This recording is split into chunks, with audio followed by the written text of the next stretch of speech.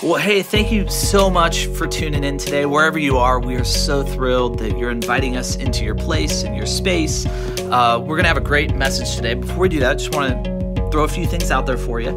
If you find what we do here helpful, if this is something that's a part of your spiritual journey that is helping you grow, we'd encourage you, like our page, subscribe to what's happening here. This will get you the latest content when it comes out so that you never miss out on something going on here at Christ Community.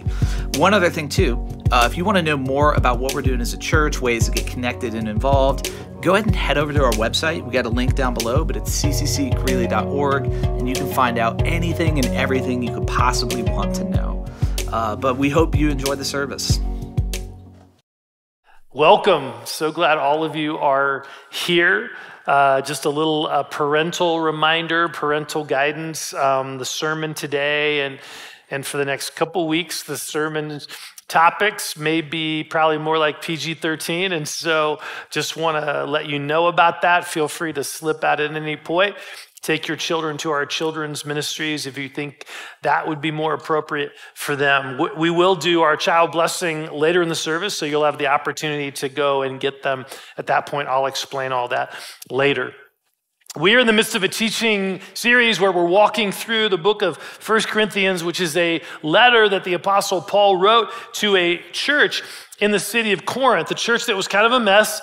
And one of the areas in which things were getting especially messy was in the area of sexuality. These believers in Corinth were increasingly being influenced by and embracing the sexual narrative of their culture rather than God's narrative. And so Paul spends 3 whole chapters in this letter directly addressing the issue of sexuality and sexual behavior. So from chapter 5 all the way through chapter 7. And what he's doing, he's calling these followers of Jesus to align their lives with God's vision of sexuality rather than the world's vision of sexuality.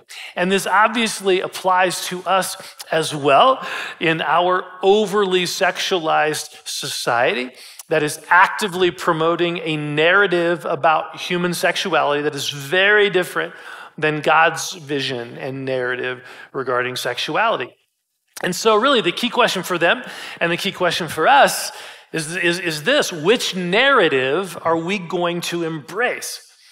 Our culture's narrative about the meaning and purpose of our sexuality, or God's narrative regarding the meaning and purpose of our sexuality? Now look, I realize this topic is loaded with triggers and pain and failures and shame, and that we desperately need Jesus as we are wading into this passage. We need his forgiveness, we need his grace, we also need his truth. And so I hope and pray that this message fully embodies all of that. That's my heart. Well, today we're looking at 1 Corinthians chapter 6, beginning in verse 12. Here's what Paul writes. I'm going to read the whole section and then we'll unpack it. I have the right to do anything, you say, but not everything is beneficial. I have the right to do anything, but I will not be mastered by anything. You say food for the stomach and the stomach for food, and God will destroy them both.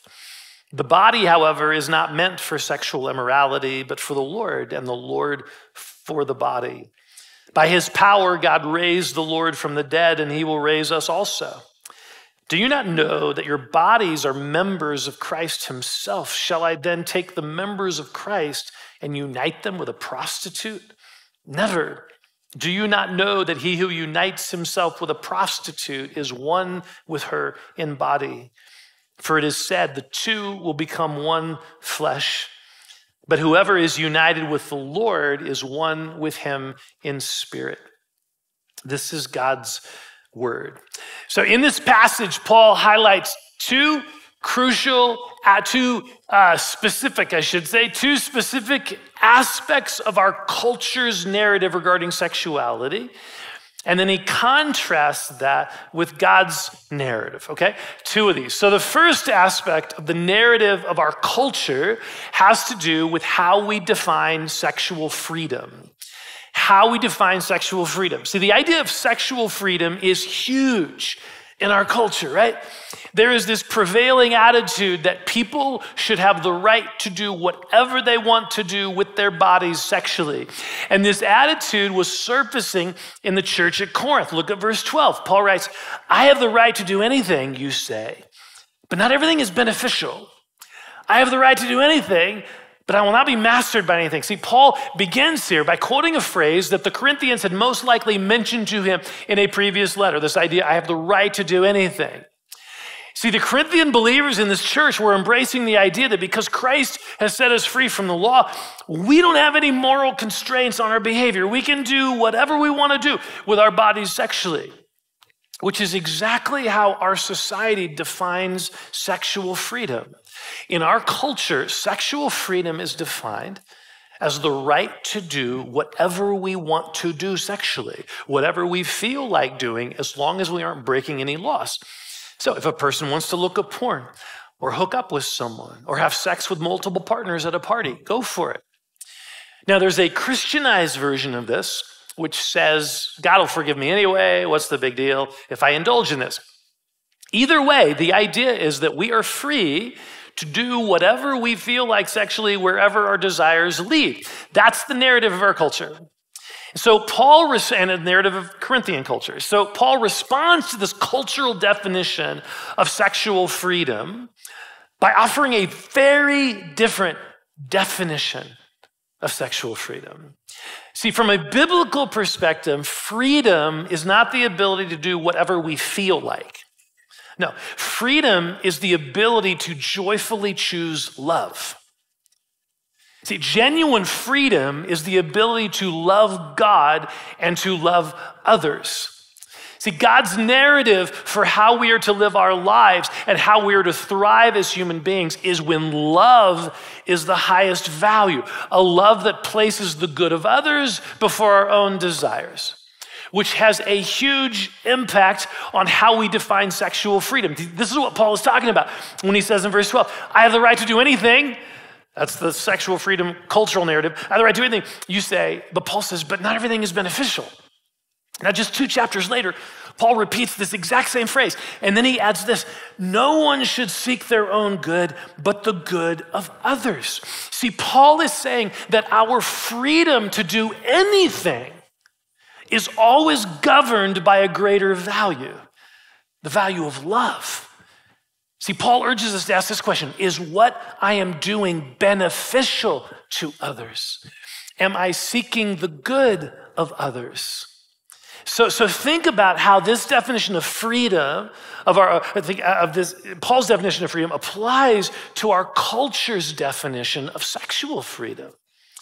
I think of an example like Hugh Hefner, who played a critical role in the sexual revolution, right? By promoting his Playboy philosophy of women being objects for men's pleasure.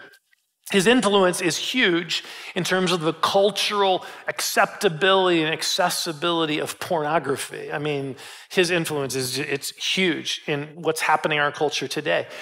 And I'm sure at the time, this was decades ago, I'm sure Hugh Hefner thought he was promoting something good. He was promoting something pleasurable. He was promoting something to be celebrated. But underneath that veneer of goodness is a mountain of unfathomable damage. A Pandora's box of things like children being exposed to porn at a younger and younger age, warping their perspective on sex. It's led to feeding discontent in marriages, leading to disconnection and feelings of rejection and betrayal, sometimes resulting in divorce, with innocent children caught in the middle of that. I mean, I read somewhere recently that according to survey of lawyers, this is like, I think pornography is like the second most given reason for divorce, leading to divorce. Pornography has led to women and men now comparing their bodies to some unrealistic standard and then feeling unacceptable about the way they look or obsessed with improving their sex appeal. It's led to a completely self-centered performance view of sex that is devoid of genuine intimacy and connection. It has led to millions, that may be overstated, but it's close, probably hundreds of thousands of porn websites that fuel an addictive pathway that leads to more explicit and exploitive videos in order to get the same high you got before. It just leads down this path of more explicit, more exploitive videos, which has led to an increase in sexual abuse, sex trafficking, and rape. I mean, I could go on describing all the ways that Hugh Hefner's freedom has left millions and millions of hearts destroyed and broken in its wake. And that's just one example. When sexual freedom is defined by self-centered pleasure, it leads to people being used, rejected, objectified, discarded. All of which are the opposite of love. God's vision for sexuality is rooted in love, in focusing on the good of someone else rather than our own pleasure. See, the sexual revolution has ripped sexuality from that purpose, and we are reaping the negative consequences in heart-wrenching ways. Now, Paul mentions another one of those consequences in the second part of verse 12. Look at this. He says again, I have the right to do anything, sexual freedom according to our culture, but, Paul says in response, I will not be mastered by anything. See, one of the biggest ironies of our society's pursuit of sexual freedom is the number of people who are now in bondage to their sexual desires. They can't stop. So what began as a simple pursuit of pleasure has now become their master, secretly ruling from the basement of their soul. I mean, I know from past experience how porn does this. One Google search quickly leads to hours or even days of secrecy, more and more explicit images and videos, and a complete loss of any ability to stop the downward spiral. So we find ourselves caught in a vortex of being driven by immediate pleasure, and at the same time so horrified by the power this suddenly has over us, and then feeling such shame. It is a perfect storm, a perfect, imperfect storm. Shame, our own desire, and then the side of this that begins to control us. It's frightening. And let me just tell you, that is not sexual freedom. It's not sexual freedom, that's sexual bondage. I wonder when, if ever, our society is going to wake up and realize the sexual freedom that we have so earnestly been pursuing is actually robbing us of freedom. When are we going to see that? That it's actually robbing us of the capacity to love. And instead, it's placing us in greater bondage to our insatiable desires, which is not a good path to be on. It's exactly what Paul describes in Romans 1, where as we pursue our own sexual desires, Paul says that God gives us over to those desires. That's the phrase he uses. He gives us over to those desires. In other words, God says, okay, if that's what you want, and then he lets us reap the consequences of a loss of freedom, which is a terrifying thing. We can't stop choosing certain behaviors, even as we watch them destroy all that we hold dear. Our relationships, our capacity and desire to love, our own sense of freedom and worth, all of that taken from us because of choices we are freely choosing to make. Again, that's not freedom. It's not freedom. We desperately need to open our eyes and recognize where our culture's definition of sexual freedom is taking us. And the question is, which definition of freedom are we going to pursue and embrace? A freedom that is rooted in and fueled by love, or a freedom that robs us of our capacity to love? Okay, so the first thing Paul talks about here, he exposes our culture's narrative of sexual freedom and how different God's vision of sexual freedom is.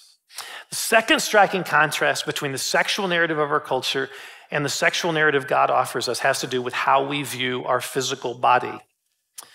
One of the prevalent philosophies in that culture and also in ours is something called dualism. So dualism is a philosophy, and the basic idea of dualism is the idea that our physical body and our soul are completely separate, which means, under dualism's philosophy, it means that we can do whatever we do with our physical body doesn't impact our soul. Okay, that's dualism. Look what Paul says, verse 13. You say, food for the stomach and the stomach for food, and God will destroy them both. See, Paul is most likely he's quoting something that they had said to him in a previous letter that reflects this dualistic philosophy, that our physical bodies don't matter. Our stomachs and food, they're just going to be destroyed anyway. So it's this idea that our physical bodies don't matter. They'll be destroyed. So if that's the case, we can do whatever we want with our physical bodies, and that doesn't have any impact on our soul. So sleep with whoever you want. Look at whatever you want. Do whatever you want sexually with your body because it is separate from your soul. But is it? I came across a powerful extended quote from a Catholic author named Melinda Salmas, who has written on sexuality and theology.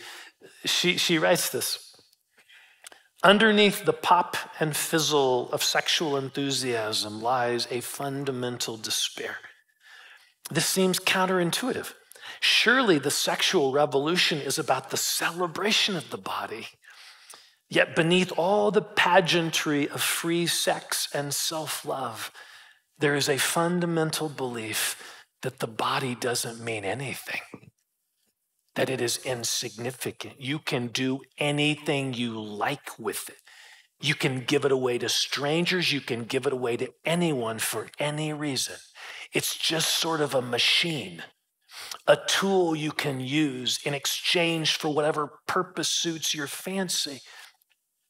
She says, in order to believe this, you must either accept A, that your body is not you, it's just a shell, or B, that there is no such thing as human value or dignity. It's just a nice pretense we make because we're terrified of the senseless and nihilistic universe. See, she's identifying a profound irony in our culture's celebration of our sexual body, right? Culture's celebration of the sexual body. In our culture's celebration of the body, we end up turning it into a machine that actually has no value or dignity.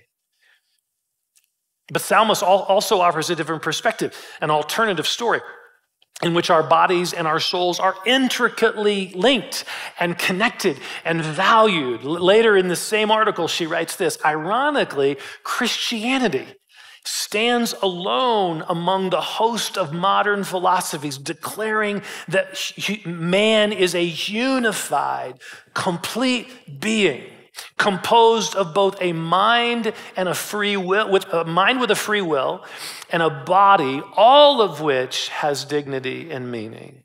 See, in God's narrative, she's saying, our body and our soul are valued and they are connected. So this is the story, this is the narrative that Paul articulates in response. Verse 13. After the whole stomach be destroyed, all that. This is what he says. The body, however, is not meant for sexual immorality, but for the Lord, and the Lord for the body. By his power, God raised the Lord from the dead, and he will raise us also. See, Paul's point is that our bodies are not meaningless. Our bodies are not our own to do with as we want. Our bodies belong to the Lord. They are his.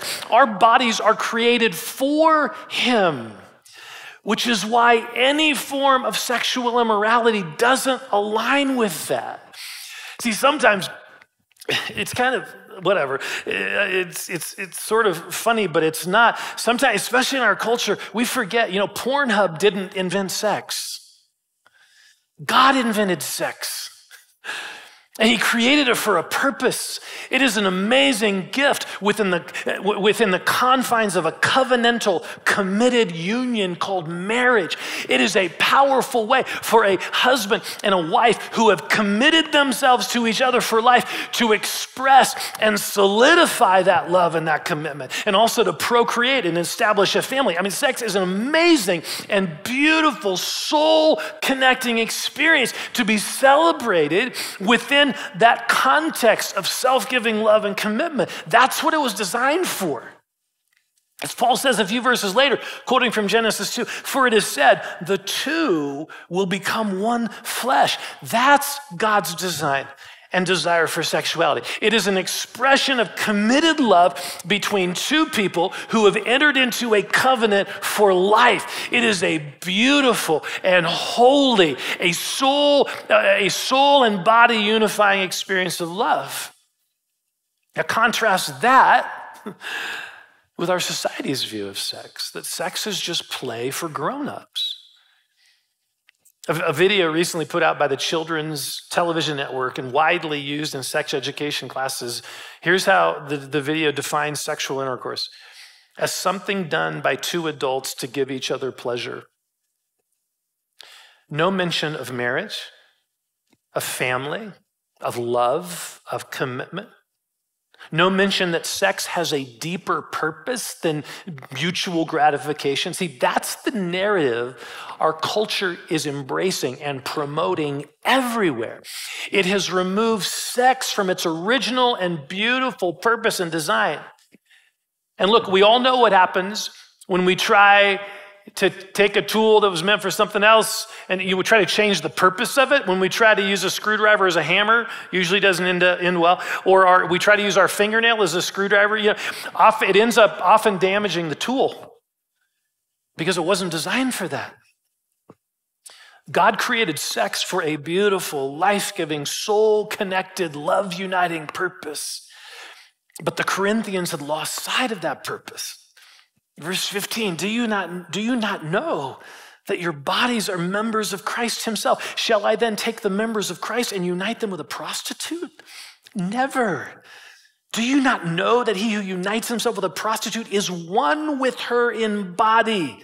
For it is said, the two will become one flesh, but whoever is united with the Lord is one with him in spirit. See, notice the argument Paul is making here. His argument is so much more than stop doing that. Stop doing that with your, whatever, body. Stop. His argument is so much more than stop doing that. Paul's argument is connected to the soul. Paul is saying that sex is designed to be a soul unifying experience, which means that soul ties are created between people who engage with each other sexually, even if they don't know each other. Like what Paul mentions specifically here, someone having sex with a prostitute, which happened frequently in that culture as men would visit the temple of Aphrodite and pay to have sex with a priestess. See, Paul's point is that sexual encounter is so much deeper than two people having fun together. There is a spiritual soul connection that happens. Two people become one. So Paul is saying, look, you are united with Christ. You are a member of his body. You are one with him spiritually. So in light of that, why take your body and unite it with a prostitute? Now, this wasn't just a Corinthian issue. I just saw a statistic that 14% of men in America have paid for sex. We can use our phones to arrange hookups with strangers, sex cams, sex chats, escort services, you name it. And our society says, so what? No big deal. Use sex however you want to bring your body pleasure. And Paul says, no. Don't you realize that your body is worth so much more than that? Your body is a member of Christ himself. Your body belongs to the Lord. So why, Paul asks, would we take this body that Jesus has purchased with his blood and that is in union with him and that one day will be resurrected with him? Why take that body and unite it sexually with anyone we're not married to? Why would we connect our soul in that way? See, this language of sexual soul connection alludes to another purpose of sexuality from God's perspective. And this one is also totally foreign to our culture's view of sexuality. So look again at what Paul says, verse 17. For it is said, the two will become one flesh, but whoever is united with the Lord is one with him in spirit. Notice how Paul is using sex as an analogy for our relationship with God. See, the gift of sexual union between a husband and wife is actually a signpost pointing to something even more substantial, union with God.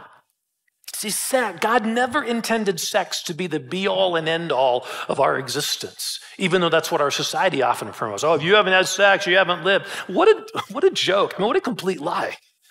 Paul never had sex. Daniel never had sex. Jesus never had sex. Are we saying they are less than because they hadn't been in bed with a woman? I mean, sex is a gift from God for the purpose. It's for the covenant of marriage. And as such, it is a signpost that points us to what we were ultimately created for. It's a signpost that points us to our ultimate union with God. See, listen up. The world thinks that Bible-believing Christians have a low view of sex, that we're diminishing sex with all the boundaries that we put around it. But the truth is, the world has a low view of sex as something to be used for selfish pleasure no matter who gets hurt. The Bible offers us an incredibly high view of sex. A holy, loving expression of union that points toward the ultimate union we all long for, an eternal union with our Creator, whose love satisfies the ultimate longing of our hearts. God's vision for our sexuality is amazing and beautiful and holy. Do we see how Paul's words here are so much more than some religious command to keep your pants on until marriage? I mean, honestly, I feel like the Big C church has often fumbled the ball in responding to the sexual narrative of our culture. You kind of freak out, and I think we've fumbled the ball so often because in response to our culture's narrative, we offer this view of sexuality that's little more than rule keeping and avoidance. And then when you get married, flip the switch on, right? I mean, it's just a view of sexuality that's just a little more than rule keeping and avoidance, rather than elevating and promoting the beautiful vision God has for our sexuality. See, Paul wants us to see God's heart and God's vision for sexuality and why it matters to choose to align our sexuality with his narrative rather than our culture's narrative. Why, from a holistic perspective, it totally makes sense to choose God's way, even when it means saying no to certain things that our friends are saying yes to, even when it means being laughed at by the world or breaking off a dating relationship that's become sexual. I mean, it's hard, but it's worth it. Pursuing God's vision for our sexuality is worth it. So here's the key question for all of us in this room, no matter how old or young, no matter what our gender, no matter what our sexual experiences in our past, no matter what sexual relationships or activities we're currently involved in, no matter what sexual desires we experience or wrestle with, regardless of all that, here's the question.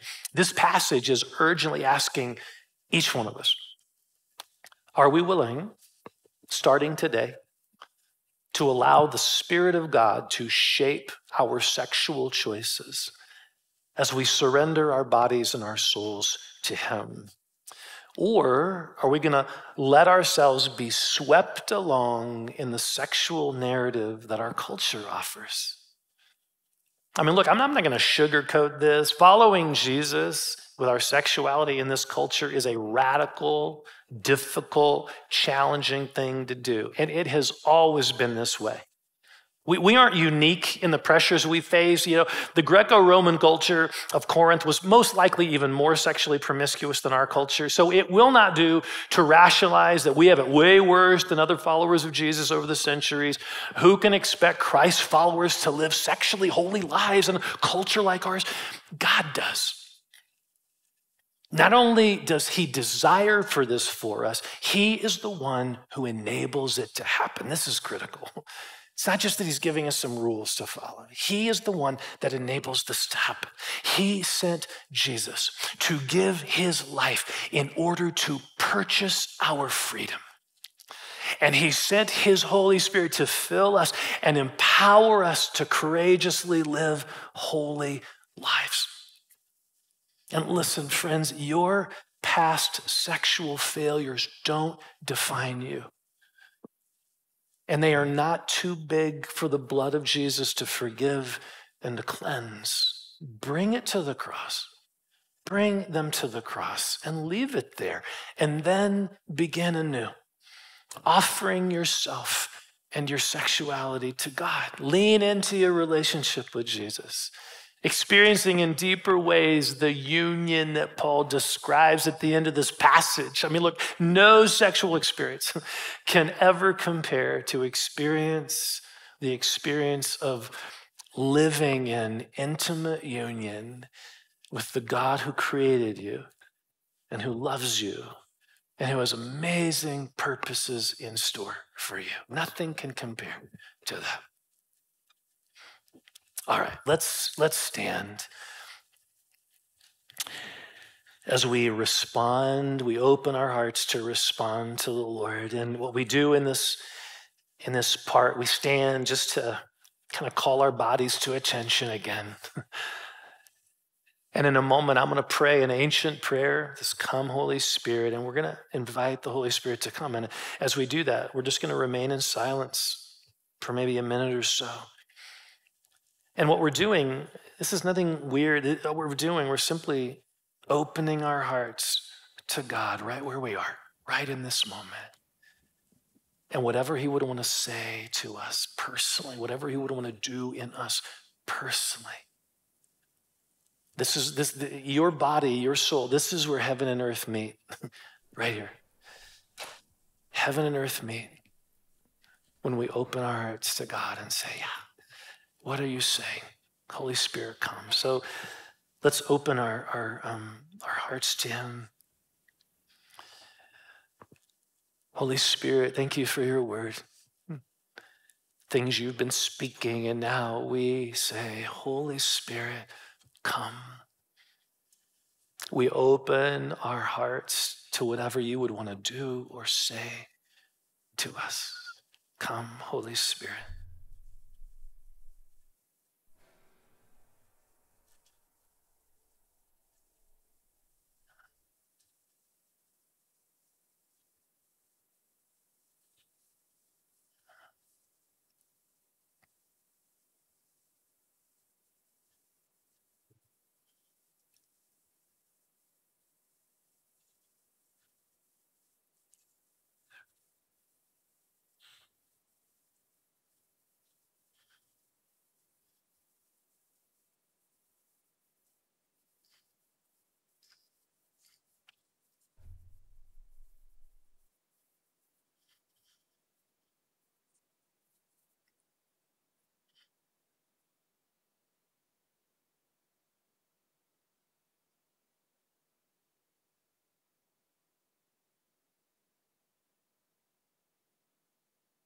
So as we're waiting on the Lord, I want to invite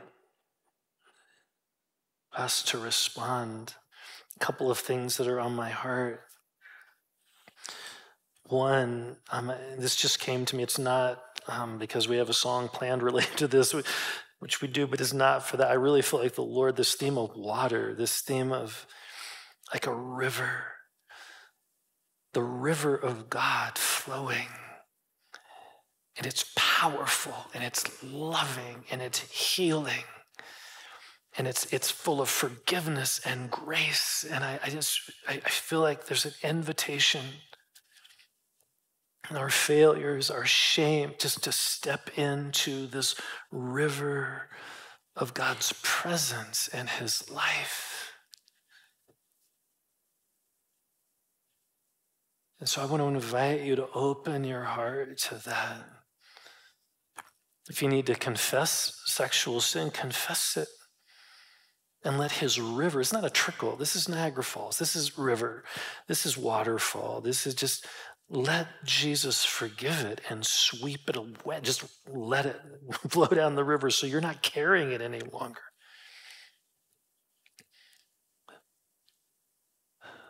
Just receive his forgiveness.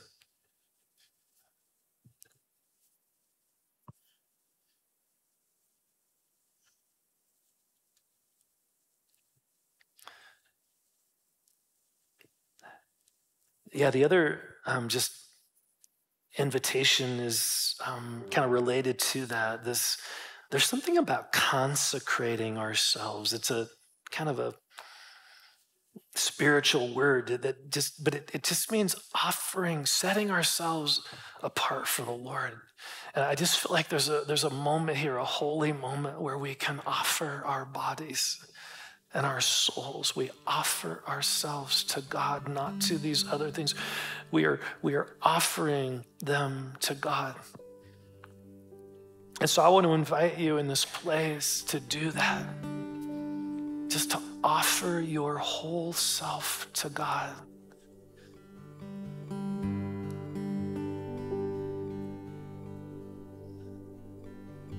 Just do it in the quiet of your heart.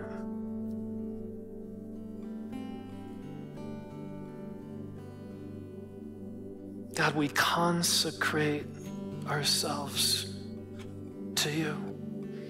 We offer our physical bodies, the sexual parts of our bodies. We offer our minds, our eyes to you, Lord. We offer our whole being to you. Thank you for purchasing us with your blood. I thank you that we are united with you. We love you, God. We love you. And we welcome you, Lord, as the worship team leads this next song. Just in response, let's just let this be a place where we're welcoming the river of God's presence here to do what he wants. I'll come back up and explain the whole child blessing, so don't worry, you don't need to get your kids now. This is Jesus time, okay? This is just, what is he doing? So as the as the song is going on, feel free, just open your heart to the Lord wherever you're at. Holy Spirit, come. We love you. Thank you, Lord. Before you go, we just want to remind you that, as always, we are here with you. We're here for you. And so coming out of this message, whatever you're thinking about, or even aside from this message, whatever's going on in your life, we just want to remind you that you can submit your prayer requests or questions or reach out. We would love to talk with you, pray for you. So again, you can go on our website and there's a chat box. There's always somebody there to talk with you, or you can submit prayer requests. So please know that you're not alone, and we would be honored to just do this together with you as you're growing in your spiritual journey. So thanks for this time and have a blessed day.